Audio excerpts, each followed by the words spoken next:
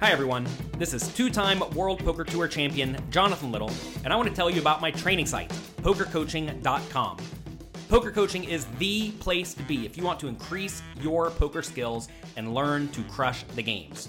It's the only place to quickly increase your win rate with active learning, so you can achieve your full poker potential without having to hire an expensive coach. Right now, podcast listeners can score a free membership by visiting pokercoaching.com/cardplayer and get access to top training tools like our interactive hand quizzes, our 7, 14, and 30-day challenges, and a roster of elite coaches such as Matt Affleck, James Romero, Burt DraftGanger Stevens, Michael Acevedo, and dozens of others. Again, that's pokercoaching.com/cardplayer to get your free membership right now. By now, you've heard about Global Poker, one of the fastest growing online card rooms available in the US and Canada today. So what's stopping you from trying it out? Global Poker is a safe and secure social poker site that uses their own patented sweepstakes model. Signing up is easy. You can use Google, Facebook, or just an email address. You can always play for free on Global Poker, but you can also buy gold coins for additional play, which will earn sweeps coins that can be redeemed for real cash to a bank account, Skrill account, or even as a gift card. Get a free 5,000 gold coins when you sign up right now at globalpoker.com. Poker Stories is an audio series that features casual interviews with some of the game's best players and personalities. Each episode highlights a well-known figure in the poker world and dives deep into their favorite tales, both on and off the felt.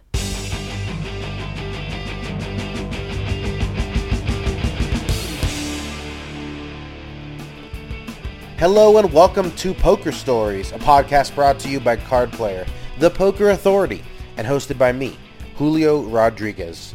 This is episode number 137, and it features WSOP bracelet winner and World Poker Tour champion Eugene Kachalov. Eugene was born in Kiev, or Kyiv, as it's supposed to be pronounced, and that was then part of the Soviet Union. When he was 10 years old, his family left Ukraine to New York, where he learned English and eventually enrolled into NYU's business school. The poker bug bit him hard shortly after graduating, however, and he eventually chose the game over his day job, which was actually day trading. Eugene was very aggressive with his bankroll and found quick success both on the tournament circuit and in high-stakes cash games. In 2007, he won the massive $15,000 buy-in 5-diamond World Poker Classic at Bellagio for nearly $2.5 million. And in 2011, he won a WSOP bracelet in the $1,500 stud event. And although he has 3 EPT side event wins, including the $100,000 buy-in super high roller at the PCA for $1.5 million, Kachalov is still searching for the third piece of the Triple Crown. He's come close on numerous occasions, most notably taking third at EPT Barcelona and then finishing runner-up at EPT Deauville. In recent years, Kachalov has played less poker as he's focused on Clash. That's his esports business with fellow former PokerStars pro Luca Pagano. Earlier this year, Kachalov was forced to flee his hometown of Kiev, where he had been living for the last few years with his wife, because of the full-scale invasion by Vladimir Putin's Russian forces into Ukraine. And as you can imagine, that was a very nerve-wracking experience for him, which he talked about in this interview. You'll also hear about his time playing in Molly's game in New York, and when he won a sponsorship from Daniel Negreanu, and also the time he misread his hand in a $25,000 high roller. Just a note for the listeners, we recorded this interview in a quiet area away from the main casino. Or at least that's what we thought we did. As it turns out, we were near some sort of convention that was randomly letting out, so there will be a little bit of background noise you'll hear a few times. It didn't affect the interview audio at all, but just thought you would like the heads up. Anyway, that's enough intro. Here is my conversation with Eugene Kachalov. I'm here with Eugene Kachalov. Eugene, how you doing? What's up, Julio? It's great to see your face. Thank you. In poker, again, you kind of semi-retired a few years back, right? 5 years ago? Or? I did. I haven't really. I mean, I played 1 or 2 events, but like over the last 4 years, I barely played. And it's just good to be back. I missed the series. You did the whole series? I did pretty much the whole series. Yeah. I did about 20 events or so. Had a blast. Like before I even started, because I haven't played. Usually when I played full time, you would come into the series and like 2 weeks into it, you'd already be kind of exhausted and kind of tired. Yeah. Now I was able to last the whole 2 months without really. I mean, right now I'm a little bit already getting tired, but I think I've had a lot of built up energy in me and wanting to play. Your body's getting used to the grind again, I guess. Kind of. I mean, like I wouldn't want to go back. Like I'm looking forward to start. I have like 2 more events that I'm going to play, and that's it. Yeah. Finally, give yourself a break. But I had a great time. I hope I can do it again next year. If you're listening to the background noise, audience, forgive us. We're near a popular pool here in Las Vegas, but we're going to power through. Eugene, let's talk about your life story. Get back into it, because highly publicized last year, or this year. What am I even talking about? February, the war in Ukraine starts. You have to flee, which must have been like the scariest couple days of your life. But that's not the first time you fled Ukraine. Let's go back to the beginning. 10 years old. Sure. What was life like back then? Well, I obviously, when I first left Ukraine, I never actually left Ukraine the first time. I actually left the Soviet Union the first time. Right. Back then, it was still the Soviet Union. So, we left in. Both my dad and my mom, they always hated communism. They always wanted, they always dreamt about coming to live to America and just, living in a normal country. My dad is Jewish, and he was persecuted for being Jewish in Soviet Union. He was beaten up as a kid. He was just really bad stuff. And that's just one of the reasons. But he just hated like communism and Soviet Union for many, many reasons. He always looked forward to leaving. So in the late '80s, I think it was the first, or the second time the people were allowed to finally leave. And my dad applied, and he was allowed to leave. So my dad left in 1989. Me and my mom weren't able to leave for another year and a half. So in 1991, my mom and I were able to leave, and we left in the summer of '91, August 22nd, and it was actually the day the Soviet Union was falling apart. Yeah, which was kind of fascinating time in history. So I was a kid. I was 10 years old at the time. Yeah. What do you remember from back in the Ukraine back then? I just kind of. I didn't know anything else, right? So I just kind of always lived in the Soviet Union, and I just remember kind of hanging out with friends. We lived by the woods, in Kiev, and I remember the first computers came out. I was like awestruck, like wow, and I would like go to this one place that had computers and just go play, and I was like fascinated by games.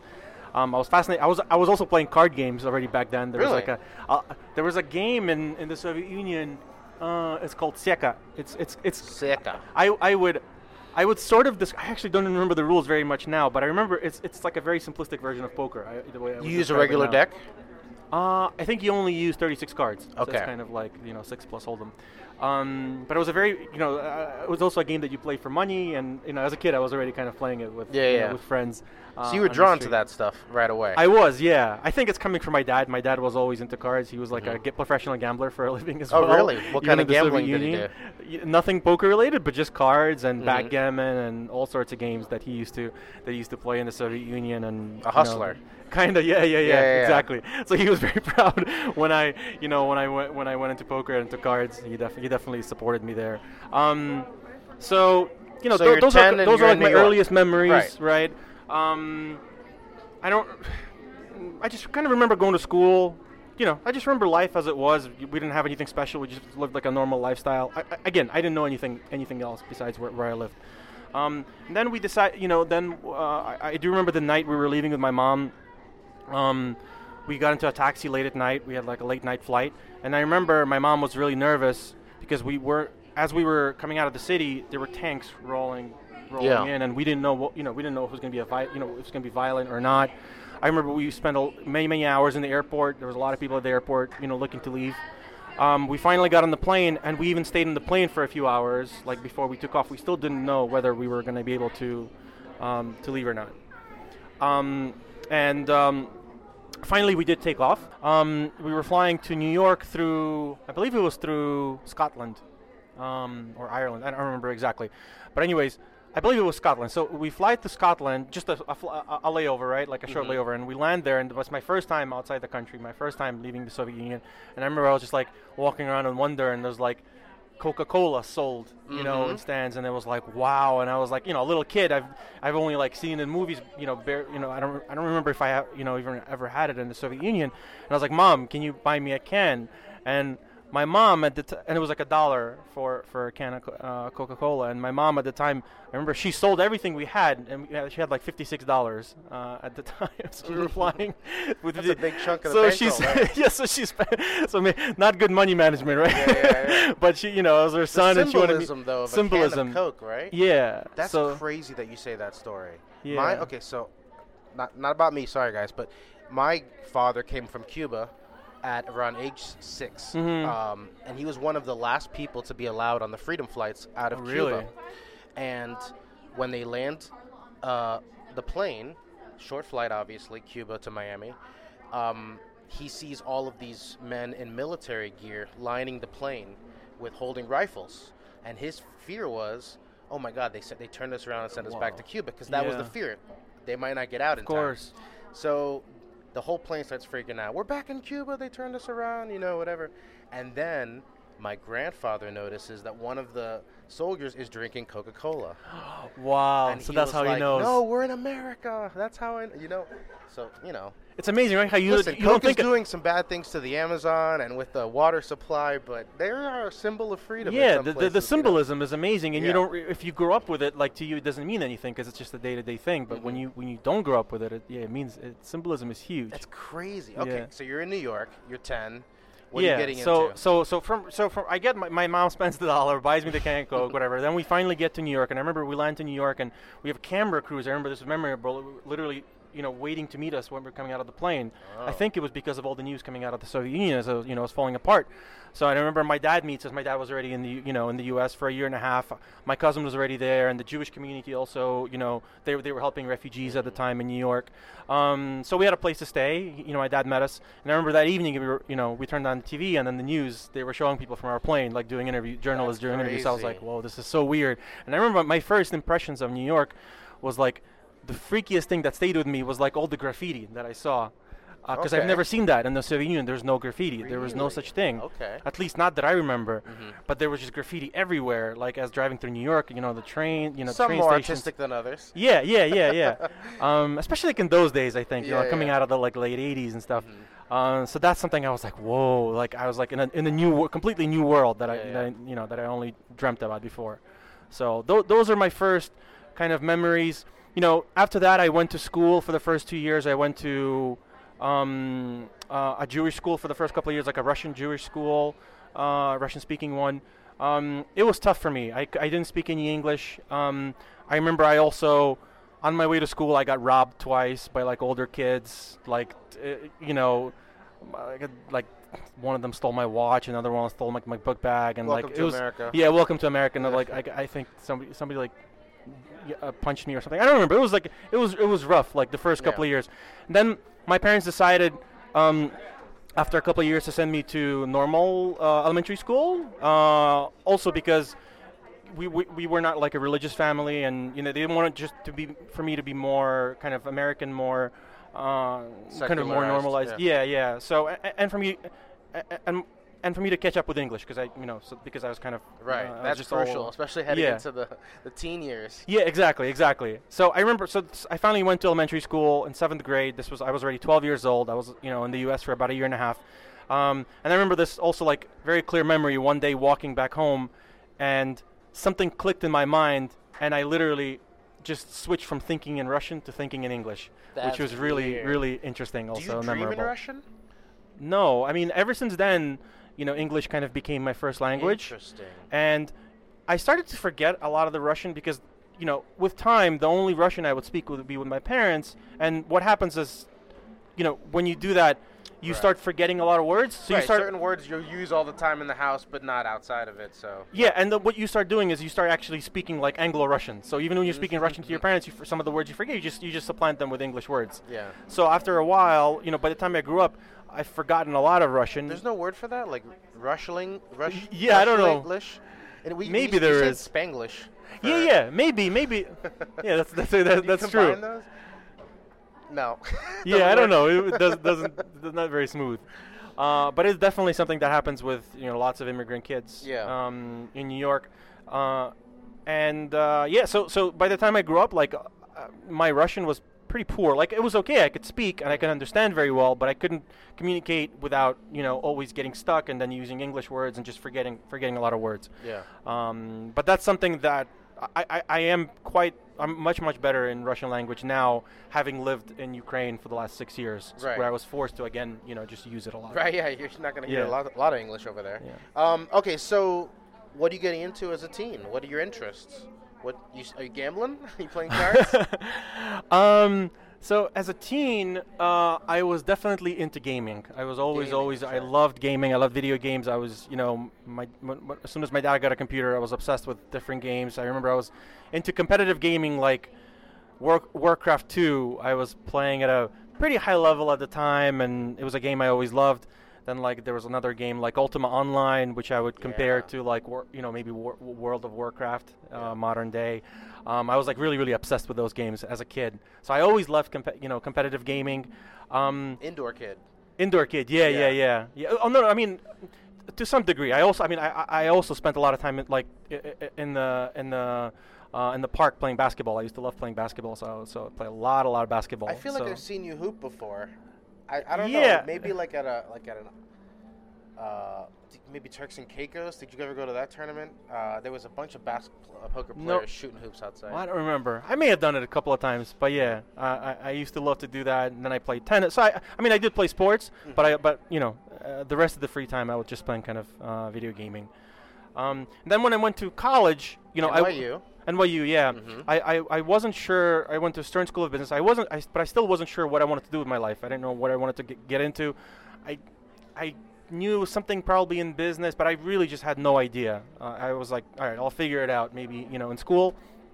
And then I met a friend who was very successful in the stock market, and, I started getting interested in it, and I think that's my first introduction to gambling, quote unquote gambling, and day trading. Day trading, yeah. So I kind of really got interested in that. Okay. So I think didn't you start your own little trading firm for? Yeah, that was afterwards. But in the beginning, I just after I finished college, university, I got into day trading, and it was actually around the same time, like half a year later, I also got into poker. So yeah, that's what I'm saying. You didn't discover poker until after you're done with college. That probably helped. It was actually literally I discovered poker a month or two before graduating from university. That's crazy. Okay, yeah. So no distraction there. But then once you found it, were you good right away? Yeah. So this was 2003. I was about to graduate. This was maybe springtime. Mm-hmm. Was this Ilya who? No. It was a different friend. He's not from the poker world. We just went to play home games together, and then we just kind of it was the boom of poker, the very, very beginning, 2003, right? Yeah. It was all over TV. I would watch World Poker Tour, and I was like, wow, this is pretty incredible. And we got a massive clog of bachelorette parties walking through at the moment. Wow. So, but you were good right away at poker, or did you? No. Well, I guess I was good for the home game. That's what I'm saying. I enjoyed it. Yeah. The player pool. I don't think I was making money in the home game, but then quickly, I remember my friend's brother was told us that you can play online. I was like, oh wow, that's pretty cool. You can play online, and I started giving it a shot. I remember I was playing $5 sit and goes. And I started doing pretty well in those. I started making $30 a day, $40 a day, just playing a few hours, and I was like, wow, this is great. For someone living at home as a kid with no money, that's enough money for to go to the movies or just hang out with friends. Mm-hmm. So definitely enough to keep my interest and to continue at it. Then I learned that there were live poker clubs also in Manhattan. They were underground. It wasn't legal, but there were clubs like Ace Point at the time, and kind of famous in New York. So you've seen Rounders. Yeah. Kind of get the vibe. Were they kind of like that, seedy looking, dark, smoky? No. I think they were pretty open. Because even though it was kind of underground, it wasn't I don't think cops went after them very much. Yeah, So it was just like a club. It's just like there was no sign up front, but you go in and it's just So very you didn't comfortable, have, like, professionally run club. A secret door knock. I don't that you remember needed, anything like that. or Somebody has to password. introduce you, yeah. But but it was pretty open, and That's cool. they were quite well run at the time, and they had events and cash games. It was nice. Never worried about getting raided. At the time, no. Yeah. Those first years, no.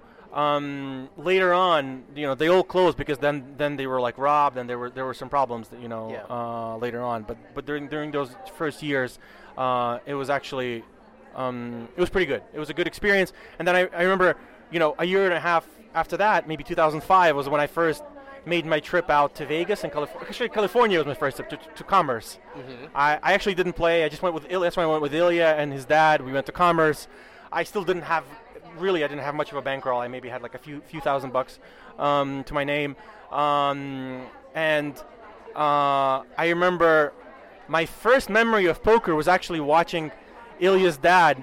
He never played any poker, but he was always a professional card player. He's like a savant in games. This is Vadim Trincher. Vadim Trincher, who yeah. is a WPT champion Exactly, as well. exactly. He hasn't played much in the recent years, but he was like he's very well known. Yeah, but he's very well known as just like as a really good card player. I remember in general. watching him, and he was like aggressive back Yeah, when people weren't he was aggressive. he was like a version of Gus Hansen. The way he picks up games, right? Like he was really good. He's actually friends with Gus. He's very famous in the in the gaming world. Coming from Ukraine and Soviet Union and Europe in general. So he sits down in the Commerce Casino. He sits down at the highest stakes game at the time, which was 10-20 pot limit hold'em. And I remember he sits down and like Antonio Sfandiari is there, Phil Locke is there. Like these are like the big names, at the time. And I'm just sitting behind them watching, and I'm like in awe, like I'm watching these guys who I've only seen on TV. And it's a really high stakes game. Yeah. They're all sitting with a bunch of money, like at the time, whatever, like maybe 10 grand or something in front of them. And Vadim sits down and clearly like they like playing with him because they see he barely understands the rules. Like he's just literally picking up. But a few hours into it, you could literally see how he's evolving. He's just picking up nuances and learning the game along the way. And I remember along the way he literally cleans out the table. He literally like cleans out Antonio, and Antonio was like in shock at the time. I remember, and I think Antonio loses maybe like 10 grand to him. And he says like that was like a third of his bankroll at the time that he loses, and a week later is the LAPC championship, the 10K buy-in. Right. And Antonio buys into that. Oh my And gosh. he goes on to win the event. I think Antonio might have told this story on the podcast without saying Vadim's name. Yeah. Because he did mention how right before he won that WPT, he got crushed. I didn't really understand that you were brand new to the scene and that, you'd won that tournament with the last of your bankroll and all that stuff. Yeah, well, it wasn't the last of it. It was almost the last of it. I remember the night before I lost half my bankroll in a cash game, and I went to bed quite tilted. At the time, it was a lot of money for me. And I woke up and ran good for 5 days and binked the Commerce. Yeah, so that was to Vadim. That's so crazy. we went to watch him at the final table, and then he goes on to win whatever it was, like $2 million. Yeah. And I think he even thanked Vadim. He's like, "It's because of you. You made me want to win You this lit thing." a fire under Yeah, you me, lit I a guess. fire under me. That's So- crazy. Well, there's a story you told back in the day of watching Nick Schulman win his WPT title. I know Nick's a good friend of yours. And Yeah. from New York as well. That was afterwards. Yeah, that was afterwards. But that was my first memory of kind of poker. And after that, you were just like, I got to get in this world. Yeah, this was just kind of lighting a fire under me. Yeah, Wow, this is great. Like I'd love to play like that. So how was your progression up the stakes? I mean, did you just jump head first into the mid-high stakes? No, so that trip I didn't really play much in Commerce, or at least it wasn't very memorable for me. I may have played some small stakes there. Then the next trip I remember was going to Las Vegas, going to Bellagio, and I was playing mostly cash games there, and I remember I had like a couple of really good sessions at like the 2-5 game or whatever. I was up like maybe $5,000, which was huge for me. That's and big in 2.5. yeah. And then Ilya goes, there's an event, there's a series going on, like WPT series. He's like, there's a 3K side event about to start. Why don't you go play? I'll take half of you. So I was like, all right, I'm up. Let's risk it. Mm-hmm. And I buy into the 5K event, and I end up finishing 5th in it, and out of like, I don't know, maybe like 400 or 500 people, whatever it was. I think that might have been my first cash, and it was like for $45,000, if I'm not mistaken. This would have been like 2005. Yeah. $41,400. Look at this. There's like a zoo of bachelorette parties coming through here. Yeah, this was the 5-star World Poker Classic 5K, April 2005. Yeah, exactly. 41K. Yeah, so that 41K. Puts you on the map. Huh? So it puts me on the map, and I obviously like half of that is mine, right? So I make like over 20 grand. It's a huge boost to my bankroll. Yeah. And then he goes, why don't you go play in the main event too, which was the 15K buy-in. And I was like, that's crazy. And then he's like, just take a third of yourself. I'll take a third, and my dad will take the other third. So I was like, whatever, I'm up on the trip. I was always kind of definitely not risk averse. So I was like, all right, let's risk $5,000. Let's get into it. Mm-hmm. And I actually ended up cashing that event as well. Finish 8th, right? No. I think I min cashed the 15K. There's an 8th here, April 2005, 5K. Oh, you're talking about the 15K. The 15K, yeah. I think I cashed maybe for like 30 or something, or 20, whatever it was, 25. Right, 35th place for 27K. Yeah. And I remember that I also remember because I played with Phil Hellmuth at the same table, and I was like, wow, this is really cool. Welcome to these poker. are all like my heroes, at the time. So at that point, were you just done with trading and you're just like all in on poker? No. I was definitely not. I was definitely like focusing on both, progressing in both. I was working for one fund at the time, then I moved to a different fund, so I was kind of doing both at the same time, and doing well, I'd say, doing well in both. But that was my first really successful trip, and in poker gave me kind of the dream. I was like, wow, if I just made it a little bit further, I could make a really big boost. But even then, I came home with like a $30,000 bankroll, which I basically became my whole role. So it was like huge. So it was like gave me all this confidence, and it was like massive for me. So did you start traveling the circuit after that, or? I definitely started to travel more, and I didn't start traveling the circuit, but I kept playing online. I remember I started playing like the Sunday events, and on like it was Party Poker at the time, Ultimate Bet, and Poker Stars was just getting started. So just kind of playing that, continuing to play in private clubs, and then traveling to Vegas at every opportunity, whenever I could. I really enjoyed playing at the Bellagio. Well, let's talk about and the cash Bellagio. Games too. The Bellagio is where you're. Holy moly! Hold on, I'm gonna wait for this avalanche of. I've never seen this. Holy moly! We just had a commentator walk by and say "Sea of Women." Yeah. Yeah, there must be some sort of convention letting out, or anyway. Empower, I hope some female thing, I guess. Well, there are no men here, so we're intruding their space, if anything. Yeah. All right, these seem to be quieter coming in. Let's talk about Bellagio. Another big group coming. All right, anyway, here we go. Let's go. December 2007, you take down the 15K at Bellagio, the Doyle Brunson 5-Diamond World Poker Classic for $2.5 million. Explain that experience to me and how it changed your life. Coming into that event, it's actually like a nice backstory, because that year, 2007, I was playing a lot of cash games. I was I was going deep in tournaments, but I never had like a breakthrough. And then I remember, I believe it was in the spring of 2007, I won the version of the Sunday Million and Full Tilt at the time. It was like a $200 buy-in, and I won like $130,000, which was massive. Like, remember when online celebration? Yeah, so it was like huge for me, right? So I was like, wow, $130,000, and I was like, that gives me like another huge boost. I can really go and like play live events now. Yeah. I started going to the Bellagio much more often, and then in that summer, I went to the Bellagio Cup. Bellagio Cup, right? Yeah. And I won.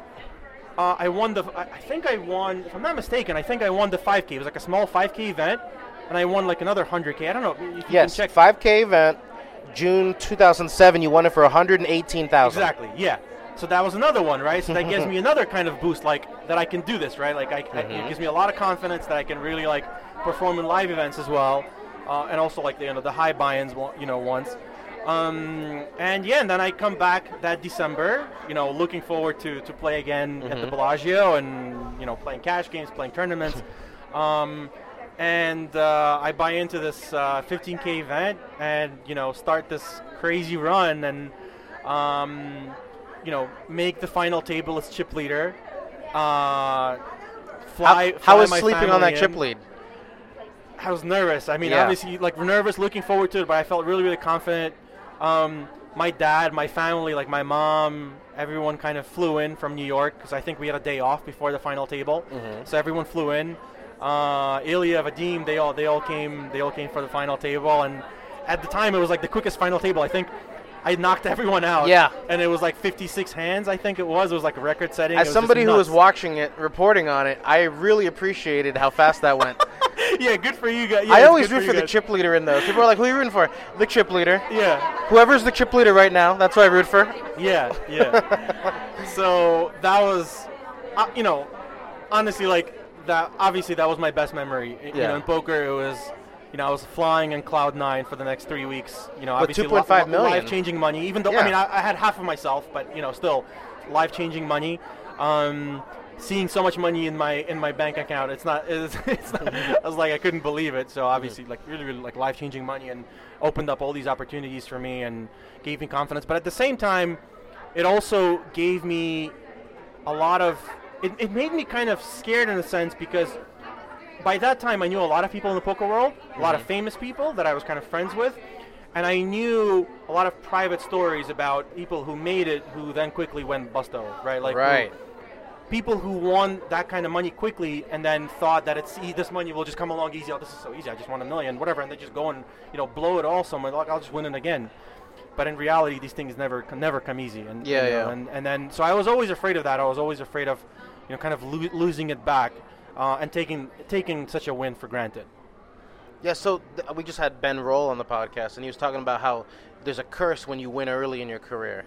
Because you just assume your brain can't, even though you tell yourself, I had a good string of fortune and the variance was on my side this time, your brain still can't process what it really takes to go through a large sample size. Because when you go from having a very small bankroll to having a very large one, it's hard to process because it does seem kind of easy. It just kind of came out. It's like winning a lottery. It just came out of nowhere, and it's very hard to appreciate, how much money that is and how much work you really would need to put in to accumulate that kind of money in a normal way or even in poker in the future.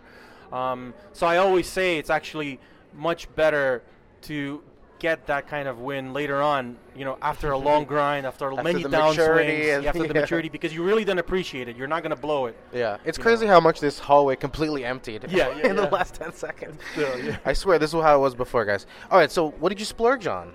That's a big life-changing score. Did you treat yourself, as they say? I remember we as a group we all flew private back to New York. Oh, okay. So that was kind of nice. But besides that, the only thing I quote unquote splurged on, I bought an apartment for my grandparents. My grandparents lived in I would say in the projects in New York, kind of like low cost projects. I bought them a really, really nice place in New York. So. I was really happy that I could do that for them and kind of give them a really nice retirement and also put away some money, in a good place. So I'm happy that they were happy and just kind of like a win-win-win all around. I think. So, that's awesome. Yeah. All right. Well, then after that, you started playing high rollers, right? Yeah. After that, obviously gave me a lot of confidence. I started playing, high stakes cash games, high rollers, continuing to, just to do well and really, really continue, love poker. Let's talk about the bracelet. Yeah. 2011. Did you even know how to play stud when you walked in, when you started that tournament? So you were playing a lot of Hold'em mostly, right? No. So actually, because I was friends with Nick Schulman and later on I was friends with Daniel Negreanu and a bunch of people who played mixed games. I got into a lot of mixed. At first, I got into Omaha High-Low. I really enjoyed playing Omaha High-Low. Then I got into other mixed games, started playing them online, and then I started playing high-stakes mixed games, cash games. Yeah. I was playing in Bobby's room for a while. I was, started playing. Well, I was playing online. Then I started playing live, like the 3600 games, also in Atlantic City, and then in Bellagio at the time. Right, So that Big I did- Mix in Atlantic City ran for a long time, right? Yeah. I would play that. I didn't play that too often, but Yeah. I went in there whenever I was in New York, and I did enjoy playing like the 4800 in Bellagio, and then also higher stakes like at Aria later on. Do you have any cool Bobby's Room stories? Nothing particularly memorable. It was always like a blast playing with these guys. You know, Yeah. you know, there's a lot of characters, you know, in the game. Everybody's like needling each other always. You know, it's typically a good group of guys. Who gave you the most trouble during your time in Bobby's Room? Did you have like a nemesis in that room?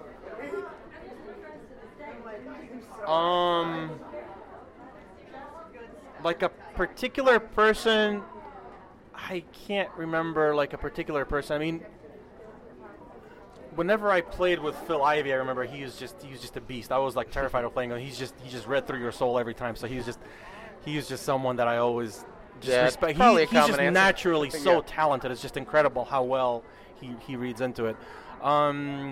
Besides that, there were definitely like some players who were really, really good in some games and maybe weaker in other games. And you know, I tried to do my best to adapt. Do you remember the biggest pot you played in Bobby's Room?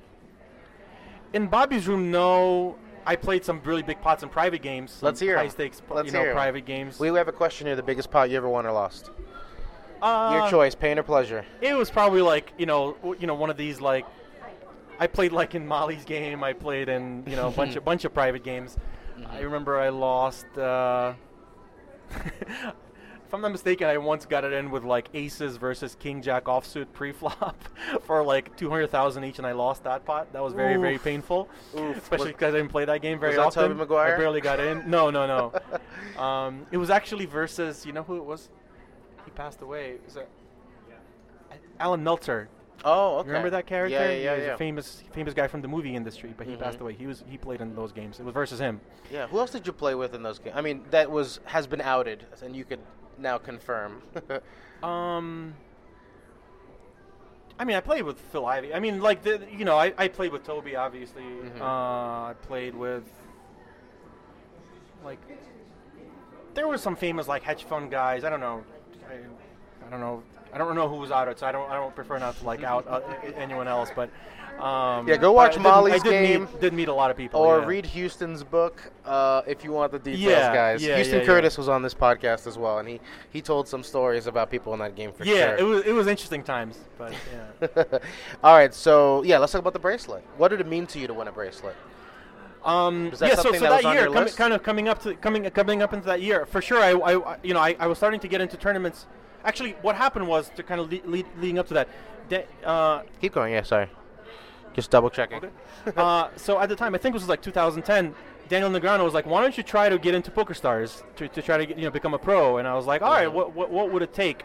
And he was like, "I'll talk to them and see." And then he spoke to them. He's like, "You gotta win something else big. You gotta win because you've been playing a lot of cash games. Try to win something big." And I remember that's when the PCA was coming around. They announced the first ever 100K buy-in. Oh yeah, that's right. So I decided, and I was having a good year, so I decided to play that. And lo and behold, I end up going, and it was like a movie coming to life. I end up going heads up versus Daniel, and I end up winning. That's crazy. I didn't know the context of that story. Yeah. So literally, Daniel tells me you should win something big, right? I play the 100K, and we go heads up versus Daniel. Yeah. I beat Daniel in the 100K, and he's actually genuinely happy for me, right? Yeah. And he's like, "You're gonna get in now." Like, it's, Yeah, so that it was enough. just- yeah, so- $1.5 million score will do it. Yeah, so that was obviously like the second most memorable, poker event in my life. That's and crazy. I and didn't then- know that he set that up. Yeah, and then So immediately just so everyone after that, listening at home knows, Daniel chip dumped heads up to Eugene he definitely did not to chip get him dump. the PokerStars He contract. made me work for it like hell, and I got lucky to beat him. Actually, I sucked out on him. There with you go, another- there you go. But I then ended up beating him, and and then literally like a few weeks after, this was in February. Or like even January, I signed with PokerStars. I started representing Ukraine, and I also got lucky at the time. I remember I had all this money in full tilt. I had to withdraw everything in full tilt, right Yeah, before yeah. Black Friday, literally. Wow. So So I got got it out in I got all my money out in time. Yeah, I joined PokerStars, and then I basically, when I joined PokerStars, I started playing way more tournaments. Right, I started playing all the EPTs, all the circuits. Right, like just focusing more on tournaments than cash games. And that's coming into the World Series. I was also playing more tournaments, and obviously I wanted a bracelet, and I've already had a lot of experience playing mixed games. Stud was one of my favorite games. I really, really enjoy Stud. So yeah, it's definitely nice, winning that bracelet. And in general, I had a really massive 2011 year. I was Player of the Year. I think it was Bluff Magazine Player of the Year in 2011. You came very close in Card Players Player of the Year. Card Player too, yeah. We had a little bit different requirements at the time. Yeah. I think that was one of the first years that high rollers became more of a thing, and that really messed with everyone's algorithms and stuff. Yeah, it was all coming online. Everybody was figuring out all these because formulas. People were like, well, how do we score 100K versus a 10K? Right. So that it took us a couple years to figure that out. Yeah. So you may have been a victim of that. Sorry about that. But you have a bracelet. Where do you keep it? My dad keeps all my bracelets, all my trophies. He loves it. I mean, he's my biggest fan. Yeah. Always has been. He loves sweating me. He even came out to this series and stood behind me for a couple of days watching, just sweating me. He just loves it. Has he played any cards at all? He doesn't play poker. No. He understands the rules, but he doesn't play. Not his game. Not his game. Yeah, not his game. All right. So, a couple other huge scores here. The biggest one I think is the EPT Deauville, where you finished runner-up. That would have given you the Triple Crown. Yeah, so before that, in 2011, I finished third in EPT Barcelona main event. So, and that was a very memorable trip also because basically I was struggling so massively with jet lag that trip. I was sleeping 2 hours a night. And on day 5 of the, we were at the final table, I was in such low sleep. I was in such bad shape. I was I literally asked them. They brought a bucket of ice for me. I had to wash myself with a towel and ice water just to wake yourself up. I was feeling awful. I was just passing out. I was drinking lots of coffee, running to the bathroom. I've never been in such bad shape. Ever since then, I would bring melatonin with me to sleep, but I literally couldn't focus, and it was sad because I actually had the chip lead at one point in the table, and I ended up finishing third at the event. But I always had that drive. It was obviously still nice, but obviously I wanted the Triple Crown and the EPT. And then later on, I remember it was a year or two after I finished second in EPT Deauville also. Another 500K. Yeah. So another bittersweet consolation prize. Yeah. Was that something you were thinking about, the Triple Crown? Yeah, at the time I was, for sure. At the time I playing professionally, it's something I wanted. I was really kind of I liked the accolades. I wanted also being with PokerStars. It was nice. It would be nice to have a new kind of thing to show off. So definitely wanted it. So when did you decide to take your foot off the gas when it came to poker? So I think it was around 2015 when I became kind of close with Luca Pagano, who's also Team PokerStars Pro. Team PokerStars Pro from Italy. From Italy, right? Yeah. At the time, and but Luca was always, he was a professional player at first, but then by that time he was already kind of transitioning much more in the business side. If anybody played poker in Europe at the time, especially in Italy, they would have known something called Pagano events. So Luca had an exclusive contract with PokerStars where he ran all of their live events in Italy under Pagano events. All EPT events in Italy were Pagano events, and that was organized by him. So he had 12 years of experience running live events, and we became really good friends. I learned he was also really, really into gaming, and we had this shared passion for esports. My passion was coming from the past, but then also because of my traveling and being friends with Elke, he took me to South Korea. He took me to my first StarCraft event. It was just fascinating. So that must have been a circus, huh? Right? Yeah, and I was like wow. When I went into my first StarCraft event in Korea, it was just incredible to see all these people cheering. I was like, I never knew this existed, right? And then Luca and I went to an event actually in Vegas at the Mandalay Bay, a League of Legends event, and also seeing 12,000 people just going nuts and just completely sold out. Just incredible to see, right? So we were like, why not? Let's try to do something, in this industry. I think we were kind of both. He was already kind of transitioning more to the business world, and I was certainly interested in it. I think my reason was when I started to think about my own future and where do I want to be in 10 years or in 20 years, I honestly, I didn't want to be a professional poker player when I'm like 60 years old. Like I wanted to do something else. I loved poker, but I didn't want to play it professionally for the rest of my life, Yeah. So I wanted to build something that I could also kind of just be proud of. So I had this passion for esports. So Luca and I founded Clash, and in 2000. Clash with a Q, guys. Yeah, with a Q. Yeah. So the idea came up in like 2016. We founded in like 2017, and that's when my slow transition out of poker started. I left PokerStars in 2016 and stopped playing professionally essentially from 2017. Just So slowly. for those who have no idea what esports is, what does Clash do? So we started as a normal esports team. Basically, it's But it could be any game, right? Yeah, it could be any game. You can think of it. Basically, we have players who play under our brand, who play competitively. Right? We would travel the circuit, play competitively, and whatever money they make, they keep for themselves, and we create a brand out of it, right? And then we sell sponsorship to that brand. That's a very, very simplistic way of describing it. But the opportunity that we saw was actually, people familiar with poker will if you think about like the PokerStars model, right? The PokerStars essentially, it's a platform, right, that has people playing, a game on their site, and they assigned us as professional players, right, as ambassadors of the game, right? And how did they use us as ambassadors? Like they asked us to play, to represent their brand, and also to interact and engage with with the community of poker players, Right. both online and live, right? So that's a similar approach that we took to esports. We basically hired a bunch, got a lot of professional esports players under our brand, and we started building a community and organizing esports events for the community, and using these pros to engage and interact with these communities and to build our events. So our focus is on the event side of esports. Cool. But we also have professional players who we use to build our brand and also to engage with the community and to essentially build our audience. All right. So if that makes sense. So what games are you playing these days? So I personally don't play many games myself because for me to play Because we're well, old. I'm so We're old and and our reaction time is slow. Yeah, I'm so frustrated by how bad I am. So it's like, Yeah. but I do get a lot of enjoyment watching games. Yeah. I do, like, I still to this day, I love watching StarCraft 2. It's, it's one of my favorite games. I enjoy watching, like, PUBG.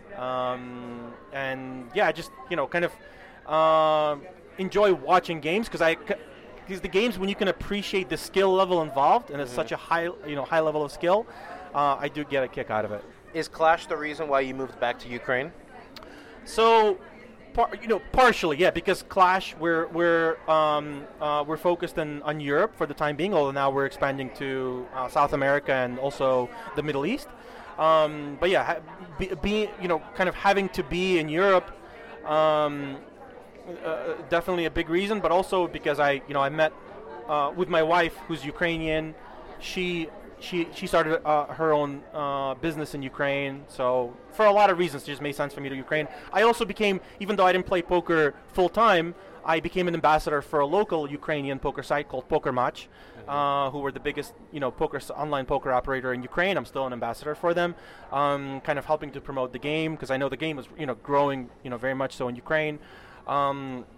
So for a combination of reasons, I just, we stayed, we lived in Kiev, my wife growing her business, with me focusing on Clash in Europe, And this entire the last 5 time, years. there's an escalation happening, right? You moved there knowing this was, I think it was 2014, right? When No, everything I mean, kicked off? escalation, yeah, but no one expected, for there to Of be course like a not. war. No, It no, was of course not, that yeah. wasn't even like on top of mind. you just of anyone. considered this, Kiev was just like, I loved Ukraine. I fell in love with Ukraine. At first, I never imagined myself living there, right? Because I still, I felt at home in the U.S., right, where I grew up. But then as time went on, I really kind of like fell in love with the country, with the people, with the lifestyle. I made a lot of friends there, and through my wife, and just traveling all over the country, just really kind of enjoyed it, and living in Kiev. But there was no sense that there would be like an invasion. I mean, there was a conflict going on somewhere in the distant in the Donbass area, but just you just didn't imagine. Kiev was just like you got to think of it like it's like a huge metropolitan city of like 3 million people, right? Always just getting better and better every year. Nice, great restaurants, great food, great hotels, like just everything getting better. Poker was growing. Yeah. It was just like. Businesses was growing. My wife's business was doing great, so I just always kind of envisioned myself. We wanted to expand Clash into Ukraine also. So for lots of reasons, I just wanted to kind of live there. February happens. You get short notice, I guess, to get out. Yeah. So the first tension obviously was before February. I mean, the first real tension I think was towards the end of 2021 when there tension was starting to build up, when troops were being built up on the on the borders. And, at the time, the U.S. was warning that the invasion would happen, but at the time, like, there was lots of mixed signals, right? Like, I didn't know what to believe. There was lots of reasons not to just take what U.S. government is saying for granted, right? They were wrong about so many things. So you just didn't know what to believe, what to not to believe. So leading up into February, we obviously started making some precautions, like some preparations as to just in case. We still didn't believe the invasion would happen, but at the very least, like, we got all our paperwork just in one place. Like we were ready to leave on short notice if needed, but we still didn't believe invasion would actually happen. But even the day before the invasion, I remember we got together with friends in Kiev, and we were already thinking about maybe just going to the west of the country, spend like a week or two to see, just to be somewhere outside the city until it blows over. At the time, that kind of made sense.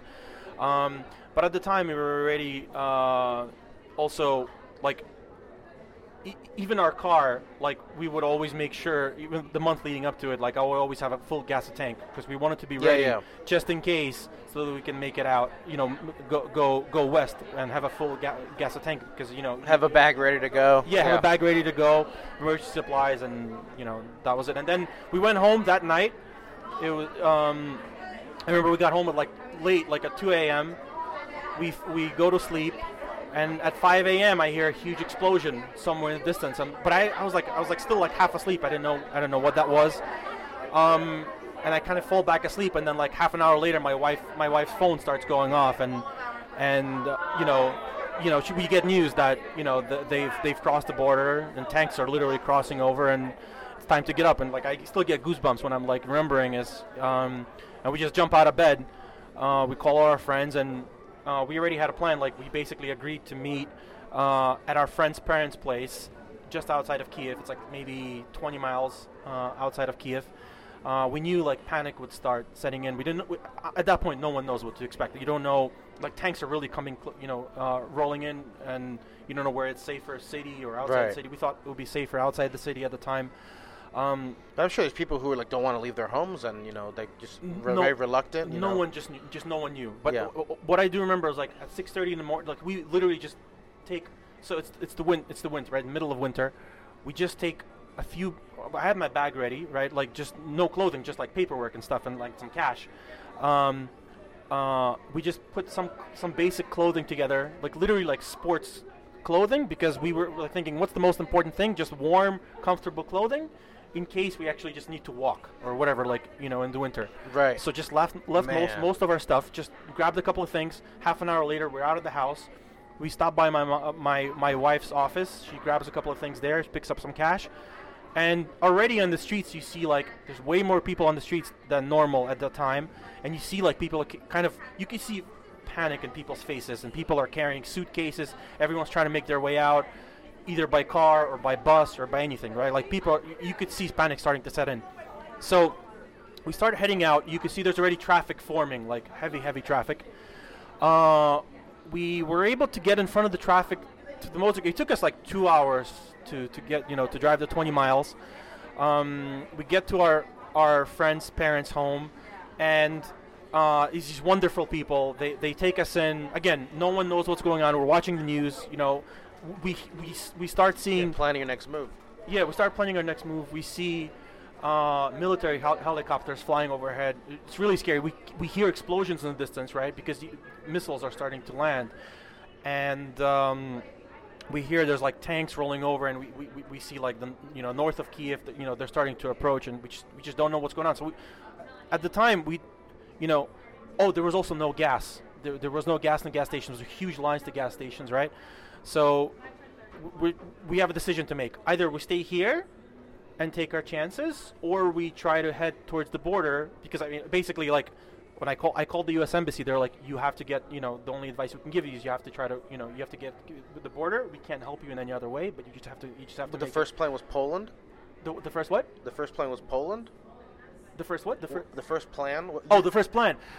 We didn't know anywhere. I remember I was following along on Twitter, obviously, as you were trying to get out, and I remember there was like one border you had to go to, and then you would turn back, and then you had to go to all Hungary. The borders are pretty far. Like, there's like 4 borders. You can go across into Poland, into Romania, into Hungary, or into Moldova, I think. But they're all far. They're all like 500 miles away, 450 miles away. They're all pretty far. Yeah. And not enough on one tank one gas tank, right? So that's the crucial thing. And also you have to remember that you have to keep in mind that in Ukraine the roads are really poor. Like especially as you get off-road, further, very poor roads. And we had a small sedan, like a small Mercedes sedan. We had like a bad tire. We weren't even sure if we were going to be able to make it out. But our friends, my wife's friends, had SUVs. So we decided to just leave our car behind, and we did make a decision to risk and go towards the border. And it wasn't an easy decision at the time, again, because it's like, on one hand, we have this, we can try to go to the border, but the country being attacked, you don't know what's going to happen. Literally, one of the main highways was already bombed. It was not, you couldn't drive through it. Right. There was massive traffic. Like, you couldn't make it out. So it's like, do we risk getting stuck in the middle of winter, in the middle of nowhere, potentially bombed and potentially stuck in the car, and then what? And then potentially with no gas? Or do we stay at least in a comfortable home, right, where people are, welcomed us in, but then that might be in danger, yeah. We just don't know. You couldn't make a decision. So we spent that whole day kind of and you have your whole family. Forth. It's not just you. Like it's me, my wife, her friends, and a couple and a few other couples that were with us. That we were trying to make our way westward. So by that evening, after going back and forth, we did decide to head out, take our chances and head out early in the morning. So we're like, let's get some sleep and then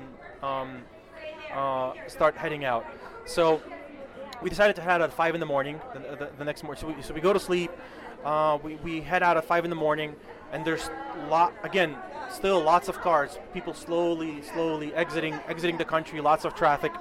And I remember, as we head out at 5 in the morning, there was only one. So the one thing we were told is avoid big cities. Do not go into big cities because they're being bombed. Yeah. And you have to just take. But that's all what the roads go through. Yeah. Yeah, you just have to take all the side roads. So we were literally. We had one guy who was like, who's a friend of a friend who worked at Border Patrol, or used to work at Border Patrol, and he gave us like a route, like a safe-ish route where we can go, and coming out of Kiev at the time, there was really only one road that we can go. So we started taking that road, and we literally like 10 minutes after we exit that little village, we hit our first, like in the middle of the road, there's just like a concrete border. Yeah. Like literally just like somebody put it there, and we're like, oh my God, like, can we actually, is this crossable, or who is this? Like, we don't know what this is. Like, it's a border. It's like a should you cross it? Even should you cross it? We don't know if these are Russians. We don't know if these are Ukrainians. We don't know anything, right? Like, we just woke up. Everything was happening really, really quickly that first night, right? And then we see some cars turning back, and we're like, but we can't turn back. There's no other road. So we turn back, and then we're like, well, we have to try to cross it. So we end up going back, and we try to, and then we see there's like ways to go around it, like, specially made. They just want to make sure you're going slow. And then we start crossing it, and there's like literally like, I don't know, 10 men with machine guns, standing. We don't know who they are, and they're checking paperwork. Yeah. So that was definitely very, very like nerve-wracking. They start checking paperwork, like asking where you're going. We realize they're Ukrainians, but they're not.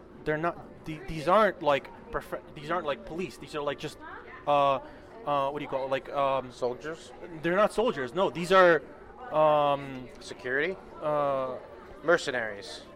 No, not mercenaries. These are just regular people, essentially, who just took it upon themselves, right? Put up a yeah, border. So you don't know, and also we heard rumors that there's probably a lot of marauders at the time, like looking to just rob people. Because imagine all these people leaving the city with all their stuff. Obviously, they have all their belongings with them, right? All their cash, like everything, right? So you just don't know what to expect.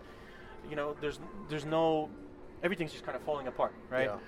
So thankfully, they check our paperwork. Thankfully, there were no issues. They kind of let us through. And and we just, we make our way. We couldn't go directly east. We had to first go south towards Odessa, for like halfway, and then through the side roads go that way. And I remember, like a few hours into it, again, there was no gas in the gas stations. We didn't know how far we were going to get, but we heard rumors that there was gas as you get further west. And I remember driving towards Odessa, we saw a massive explosion go off, like in the distance, like really, like we were just like, oh my God, like, so, and then again, we saw like military helicopters and planes fly overhead. And then also 2 times we were past us, like in the opposite direction, especially early in the morning, we saw military convoys slowly driving with lights off, right? Because they have to, and we realized these are like real targets for bombings, and it was like, and you're right next to them, and we're literally like, we're just driving past them. They're driving really slowly. These huge convoys of tanks, of just like armored vehicles, and you could see they're just full of military men, right? Like, and it's just like, I still get goosebumps like thinking about it. I'm just looking at these people. I'm like, oh my God, these guys they're going to war. Like, it's scary. Like, they're literally going to war. They don't know what to expect. Like, it's just scary. We keep making our way out. We go on again. We left our car behind. We were on 3 SUVs, with our friends. I was doing the driving, in one of the SUVs, and going through a lot of like dirt roads and just small roads, and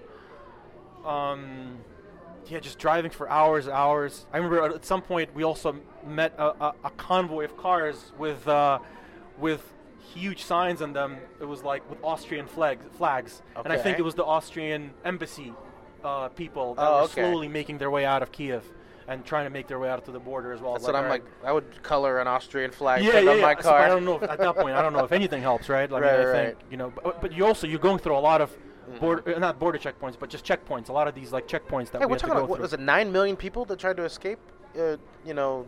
All at once, basically? Eventually, yeah, but at that time it was, it was millions of people trying to head out all at the same time, and situation evolving minute by minute. So literally, as I'm driving, my wife's listening to the news, and we hear all these cities around us, behind us, being bombed, and it's just like, I remember this, like, I had this picture of, like, we're driving, and I feel like there's this huge wave of fire behind us, like, that was the what was going on through my imagination, and my wife's like, you have to make me a promise. She told me, she's like, no matter what happens, our goal is just to make it to the border. If we have to leave our car, we leave our car. If we have to leave our stuff, we leave our stuff. Then we walk. If we have to walk 300 miles, we're going to walk 300 miles, and that's what we're going to do. So,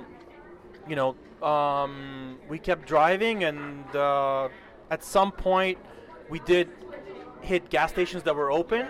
They limited the amount of gas you can get. It was like, I think you can only get like $20 of gas, but that was okay. Like, at that point, we were just like stopping at every gas station, just filling up to the max. Yeah. Whenever we had the opportunity.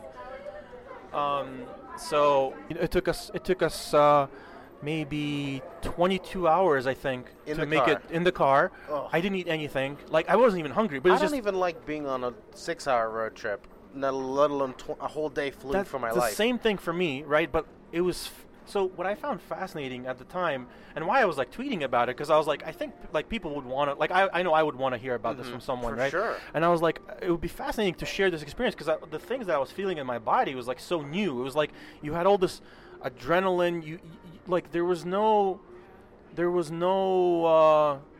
hunger. There was no tiredness. It was just like focus, just pure focus, and just single-minded focus. Just getting. Just driving, and that's it. Like it was fascinating to observe, like how your body mechanism changes and adapts to the situation. kind of like in this emergency situation. So, another reason why I was kind of, tweeting about it. So 22 hours, we get close to the border, and I remember the scariest part there was like we're still about 150 kilometers, about 100 miles away from the border. At the time, we were driving to, I believe, the Hungarian border. Mm-hmm. We were about 100 miles away from it, and we hit this massive traffic. And we were used to getting traffic because, there were so many checkpoints set up, right? So we knew there was always traffic. But this one, we literally got stuck in place. We didn't move for 2 hours anywhere. Oh, it was my just God. And it was already middle of the night, right? We've been driving the whole day. Yeah. It's already like 10 at night, 11 at night. We're stuck for 2 hours. We don't know what to expect. And then suddenly my wife hears on the news that there were rumors that Chechen paratroopers were landed somewhere nearby, like 50 Chechen paratroopers. Now, people in the U.S., they may not know, but Chechen soldiers, they're, basically Chechens are like led by this like warlord, Ramzan Kadyrov, and they're famous for being really brutal, like really, really brutal. They like just raping, killing civilians, like nothing matters. So obviously, like, my wife started to kind of get really, really nervous because we don't know, they're somewhere nearby. We're stuck in traffic. Right. We can't move forward, backwards. There's nowhere to move, right? We're just stuck. And we're in the middle of a road, in the middle of the forest. We don't know what's going on. So I think another hour passes, and then I realize I look at Google Maps, as navigation's on. We see we're 100 miles away, but then I look and I realize that even though we're 100 miles to the Hungarian border, it was literally like 100 meters to the Polish forest. It's not a border. It was just a forest. So if you wanted to, you can just cross into the forest. And I was like, oh, even though it's not an official border, but I was like, being so close to Poland, being so close to NATO territory, there's no chance that, there's very little chance that they're going to try and bomb anywhere near forest, NATO territory. And we were kind of so close to it. So that kind of gave us some peace. And at some point we did cross, that checkpoint. It was a very, very long one. And we ended up changing our mind. First we went to Hungarian border, then we went to a different border, and then we ended up going back to the Hungarian border, and there was a huge line there, and we ended up spending the night in our car in the middle of the highway, and then we woke up in the morning, and we were able to cross over, through the border. And, our first experience the next morning kind of was at the gas station in Hungary, right after the border. And we walk inside just to get something to drink and to get gas. And I remember my wife just kind of, she just leaned against the candy stand and just started crying. It was because finally we were so we can literally just breathe out, right? Yeah. And the then relief, right? And then the fascinating thing is literally we get into the car, and the very next thought is now we're safe. How do we help others? Now now it's your whole focus changes to helping everyone else, and because people had nowhere to go. That you guys paid in advance your wife's workers' salaries for her shop? My wife did. Yeah. She paid. She gave everyone 2 months cash in advance because again we didn't know what to expect, and she knew they needed money. So yeah, she definitely did well by them. And now you're in Hungary, and the relief hits, but also the grief over what you lost, right? So you don't know, are you ever going back? You know what I mean? That's got to be that is the worst. Terrifying. I would say for us, the worst part of this was the unknown. Was just not knowing what to do, what to plan. Is this thing going to be over in a week, in a month, in a year? Yeah. Are you going to have a home to come back to? I mean, where are you going to stay? Where are you going to live? So those first 10 days, I rented an Airbnb in Budapest, and we literally, and then so many people started reaching out to me on Twitter, just hundreds of people. It's just incredible. People offering their homes, to stay for free. And at the same time, lots of people are reaching out to my wife, lots of refugees asking for help, because at the time there was no government support set up. There were people that had nowhere to stay. Yeah. There were hundreds of thousands of people leaving, nowhere to stay. So we just spent those 10 days just connecting people who were offering homes through me with people who need refugees, mostly just women with kids. who needed a place to stay. Yeah. And lots of people from the poker community helped out, and just amazing. I remember I have an Excel sheet of where I collected. There were 60. It was people from 16 different countries that offered their homes for free to refugees. So it's just incredible to see that kind of level of support. And then, I think a week into our stay in Budapest, I remember Elke reached out and he told me Leon Cukernik was decided to rent like 4 different hotels in Mariinsky Lázny in Czechia. It's near Rozvadov, where his casino is, and offer house up to 500 refugees. That's crazy. Just crazy. And basically he said they can come, they can stay here. I'm gonna have hotels for them, provide breakfast, lunch, dinner for them, medical insurance, and a job if they want, just everything. Just this is Leon, who owns the King's Casino in Rozvadov. Yeah, exactly. Where the World Series of Poker Europe is held. And so at the time, it was. I didn't need the help personally. I also didn't want to take up room for refugees because I can afford a place on my own. But we had a lot of people who were with us, like my wife's friends and like our parents and elderly people. So Leon was like, bring them here, let them stay there. So we brought them all there, and I rented an Airbnb nearby, also in Mariinsky Lázny, and that's kind of where we've been ever since, kind of staying all together. Still there in Still there, yeah. So to this day, so we're going to be there for another. Budapest? No, in Mariinsky Lázny. I thought I read that you had gone to Budapest for a little bit. So the first 10 days in Budapest, and then we went to Mariinsky Lázny in Czechia for the next 3-4 months. So that what's we the spend plan there. now? I mean, so now the plan is we're actually.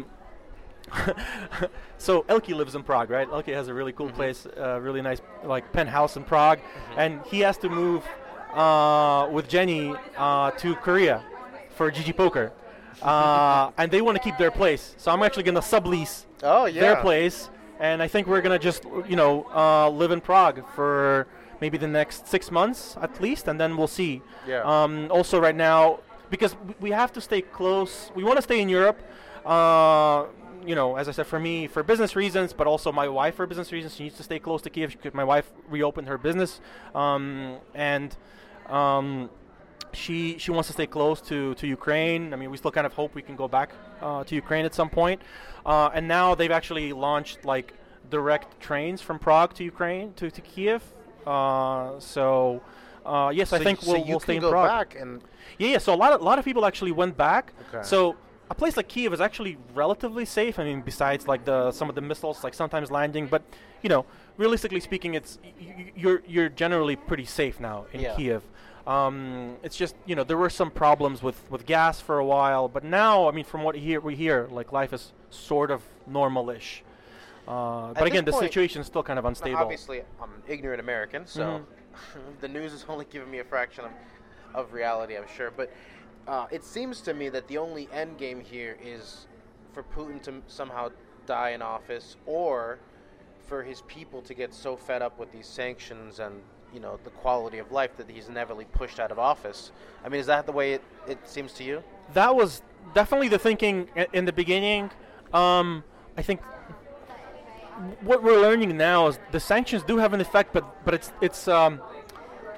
it takes a long time to play out. It doesn't. And the biggest problem is that because of how much Europe in general is reliant on Russia for gas, literally over €1 billion is being sent to Russia every day from Europe. So just imagine that how much money that is, over €1 billion, and that's obviously funding the war to a great degree. Now, the sanctions do have an effect because Russia, at some point, is going to run out of ways to spend that money because they literally just can't rebuild all the military equipment that they're losing, and they can't purchase it also, right, legally, only through the black market. So this will start impacting them, but still, this thing.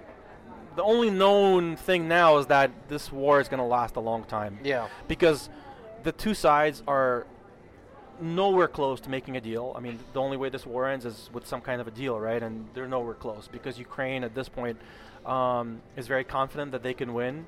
Russia is confident that they can win, and Ukraine is not willing to give an inch. They just want to recapture all their territory. And they feel confident that, with the support of Europe and the U.S., especially with the military support that's coming in now, they feel confident it's just a matter of time that we can push them back.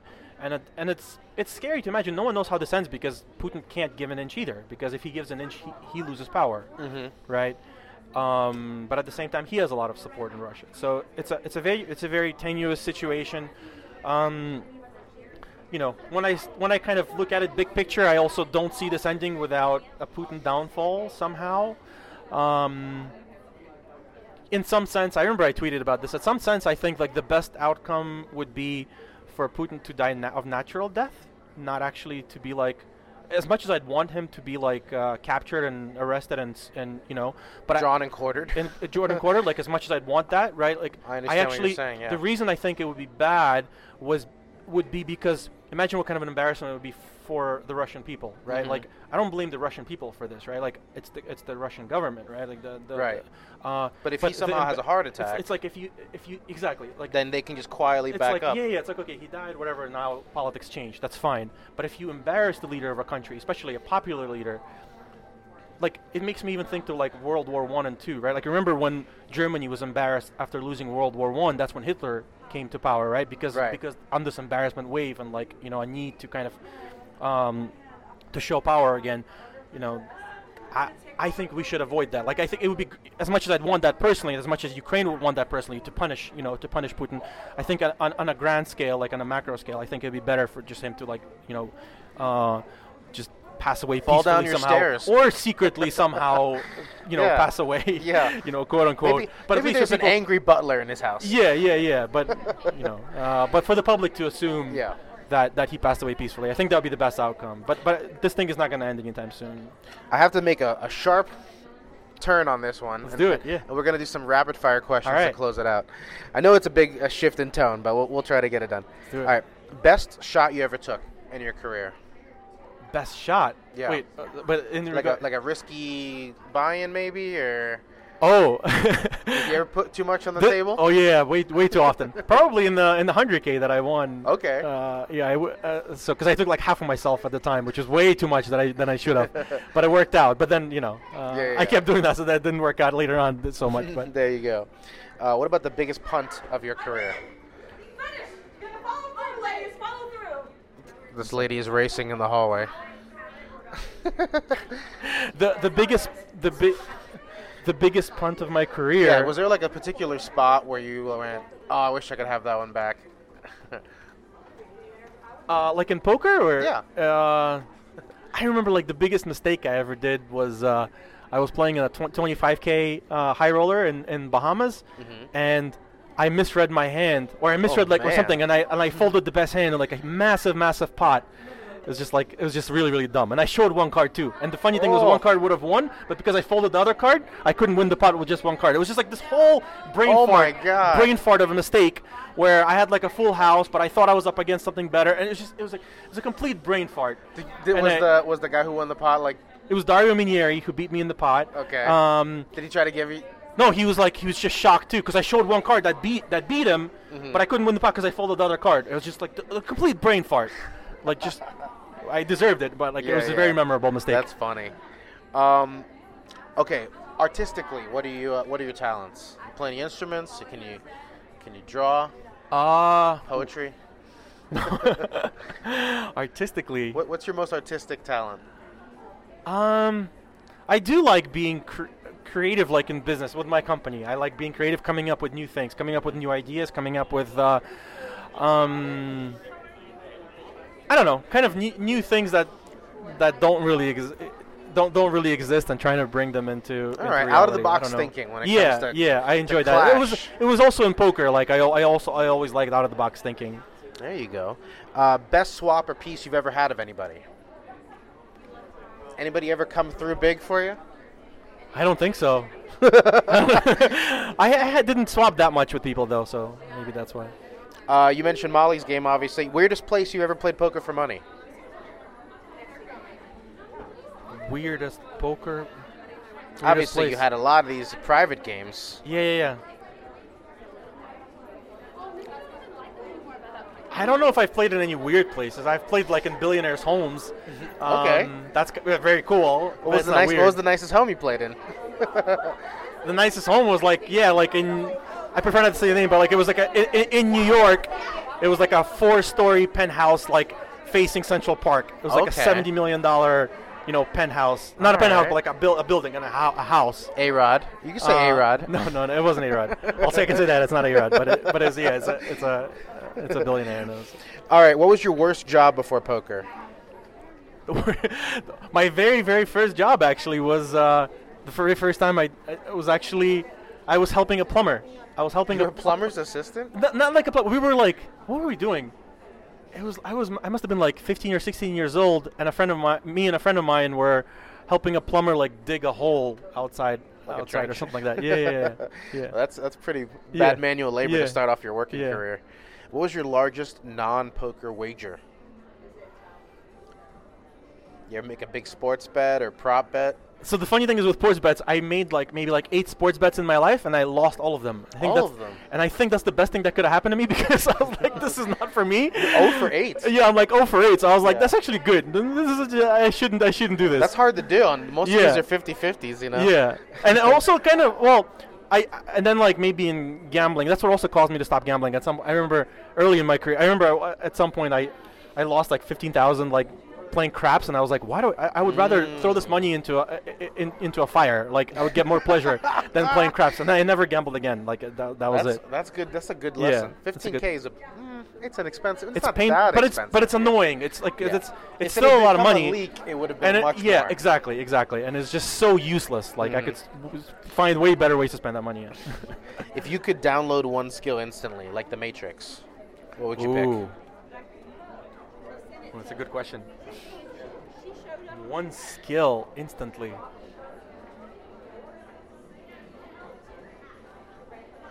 Oh man, this is hard.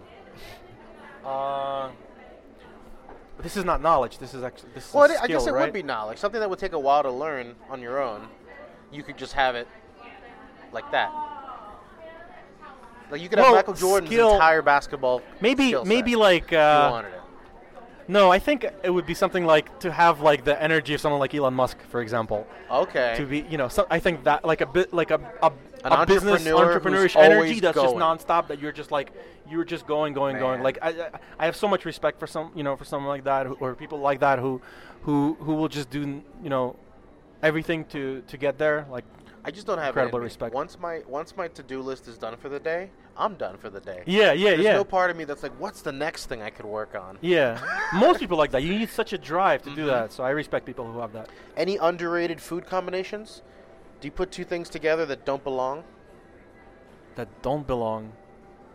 No. I put ketchup on my eggs, and people think that's weird. Oh, really? Yeah. I mean, recently, it's not that they don't belong. It's just maybe some people aren't aware. Like the one dish I've been obsessed with making myself is like it's a Jewish dish. It's called like matzah and eggs. You know matzah and eggs. Yeah. So I make like pancakes out of matzah and eggs. I don't know. It's unusual, but it's kind of like a Jewish thing, and I don't know. I really like it for like just to eat. There you go. Yeah. I'll try that one. Yeah. Who was your celebrity crush growing up? Angelina Jolie. Angelina Jolie. Yeah. Was there a particular movie? No movie. She just. I don't know. I just found her like just absolutely gorgeous. Gone in 60 Seconds. One. There's a lot of them out there. Yeah. All right. Do you have a doppelganger, or people have told you look like anybody? Yeah. I've been told a lot. I look like Robin Williams. Oh my God. Yeah. I especially can see like it in in pictures. the eyes. Especially in pictures. Yeah. Young Robin Williams, like Good Morning Vietnam era, when he had that little bit of a. Many of a people have told shadow. me that. I could totally see Robin Williams. That's a good one. Yeah, that's a good one. I was gonna. We mentioned Tobey Maguire. You could pass for Tobey Maguire. Some people also told me Justin Timberlake, but more Robin Williams. That's a good compliment too. Yeah. I'll take all of those. Yeah, for sure. If you could name the entertainment for the Super Bowl halftime show, what would you pick? Do you even watch NFL football? I haven't in a while, but I used to watch Super Bowl. Do you have a favorite band or musical act? Yeah, I don't know. Probably not the best question for me. I don't know. I'll skip that one. What is your most prized possession? My most prized possession. I don't know. I try not to, honestly, like, as I've gotten older and I feel like I've gotten wiser, I try not to attribute any value to kind of possessions. I attribute much more value to kind of relationships, like way more, and experiences. So I'm just grateful for the relationships that I have with my wife, with my family, grateful to my parents, the amazing relationship I have with them. Like, especially thankful considering I know how many people have problems with, with their families and stuff. So I think I'm just kind of mostly grateful for that. What's the next big thing on your bucket list that you're going to cross off? Well, I think my dream today is to make Clash a success. Okay. And then lately I've been saying what I want to become is I dream of becoming a recreational poker player. A recreational poker player. Yeah. That's Wouldn't that be nice? Yeah, that's what I want to do. So I'm envious of all those guys who just show up and they're just like, it's just I just want to play. Like, I want to compete, and I don't want to do it like to try and like make a living. I just want to like. Wait, you don't play 10Ks when you're bored? Yeah, like it's just I love poker. Like playing this summer, really like I really had a blast. Like it's really fun and to reconnect with people, and so. Are you superstitious at all?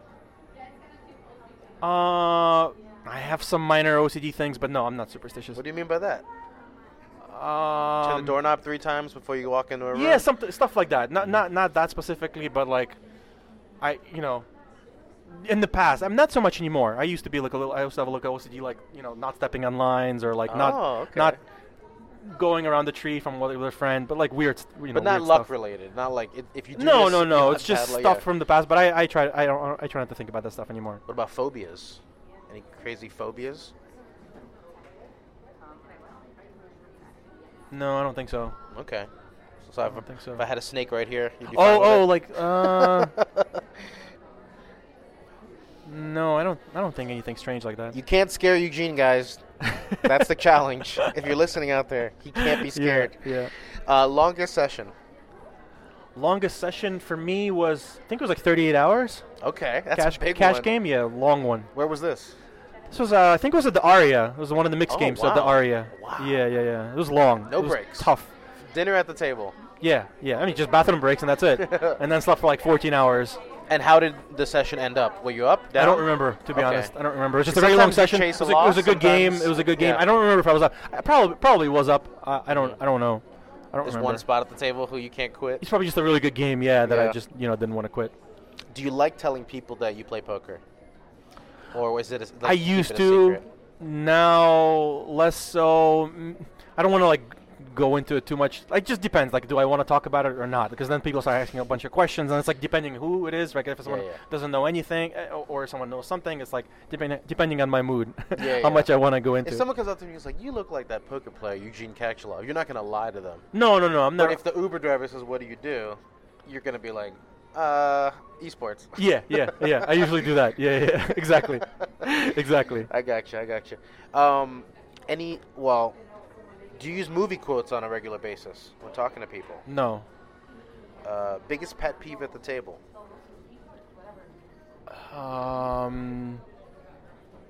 Biggest pet peeve at the table? I would say it's probably people who try to have conversations with you when you clearly don't want to have conversations with them. Like, it's fine when you're getting along, but then sometimes you're trying to give off signals that you just want to like focus on the poker and not have a, and they keep going and going. That's true. Even like not at the poker table, like on an airplane. Yeah. People like don't get the hints. You're like trying to put your headphones on. Yeah, well, it's like I just want to be by myself and. Yeah, perfect. All right, let's see. I have a couple more here, and then I'm gonna let you go. Do you have a bold prediction for poker's future? I don't know about a bold prediction, but I certainly, this series gave me a lot of hope for live poker. I mean, I've always had a lot of. I always, for the last like 5 years, I've always kind of thought that live poker has a long way to go and a long way to live because it's very, very different from online. Way more variables. I think recreational players, for the most part, enjoy live poker more than online poker, and I think it's just going to keep growing, and I think that's great. And I think this series showed it, broke so many records. It's just incredible. It was big, and there was still room. Yeah, and there was still room. There's still room. There was not enough dealers. Like, there's a lot of things that we can still fix, and It's just great. Yeah, Yeah, it'd be crazy. very, very happy about that. Who knows? Maybe it'll double in 10 years. We'll see. We end the podcast the same way every time with a question from the random question generator. What is a food you will never eat? A food no, I hate onions. Really? Yeah, That's the simple. only I thought you thing. And I'm also allergic to raw shellfish, so that's the stuff. I've had some bad Okay. experiences with that. Well, so- yeah, there's a food you can't eat. Yeah, I can't eat, but Yeah, yeah. something I don't like is just onions. That's Onions. it. So Everything else doesn't I matter like. how they're prepared. Diced. Yeah, I just don't like them. Fried. It's just all my life. Onion yeah. ring. Yeah. Can't have them anyway. Yeah. Red onion. Yeah. No. Hate them. Not even like in some pico de gallo. Hate them. Yeah. Always ask to remove them, otherwise I can't eat. I think I found Eugene's phobia. Yeah. Maybe. Yeah. He's scared of the onions. My parents always told me it would be when you grow up you'll start liking them, but never did. Yeah, there you go. Eugene, thank you so much for the podcast and sharing this experience of watching a bunch of people walk through a hallway. That was Thanks, great. Julio. Thank you. Yeah, it was really fun for me. That's it. That is the show. Thank you once again to Eugene. You can follow him on Twitter at Eugene Kachalov and check out his esports company Clash. That's Clash with a Q at clash.gg. As always, you can find us at Card Player Media. And if you like the show, please consider subscribing. And if you really like the show, then please consider leaving us a 5-star rating and review. If you do that, let us know with an email to pokerstories@cardplayer.com, and we'll say thank you with a free digital subscription to Card Player Media. Thanks for listening.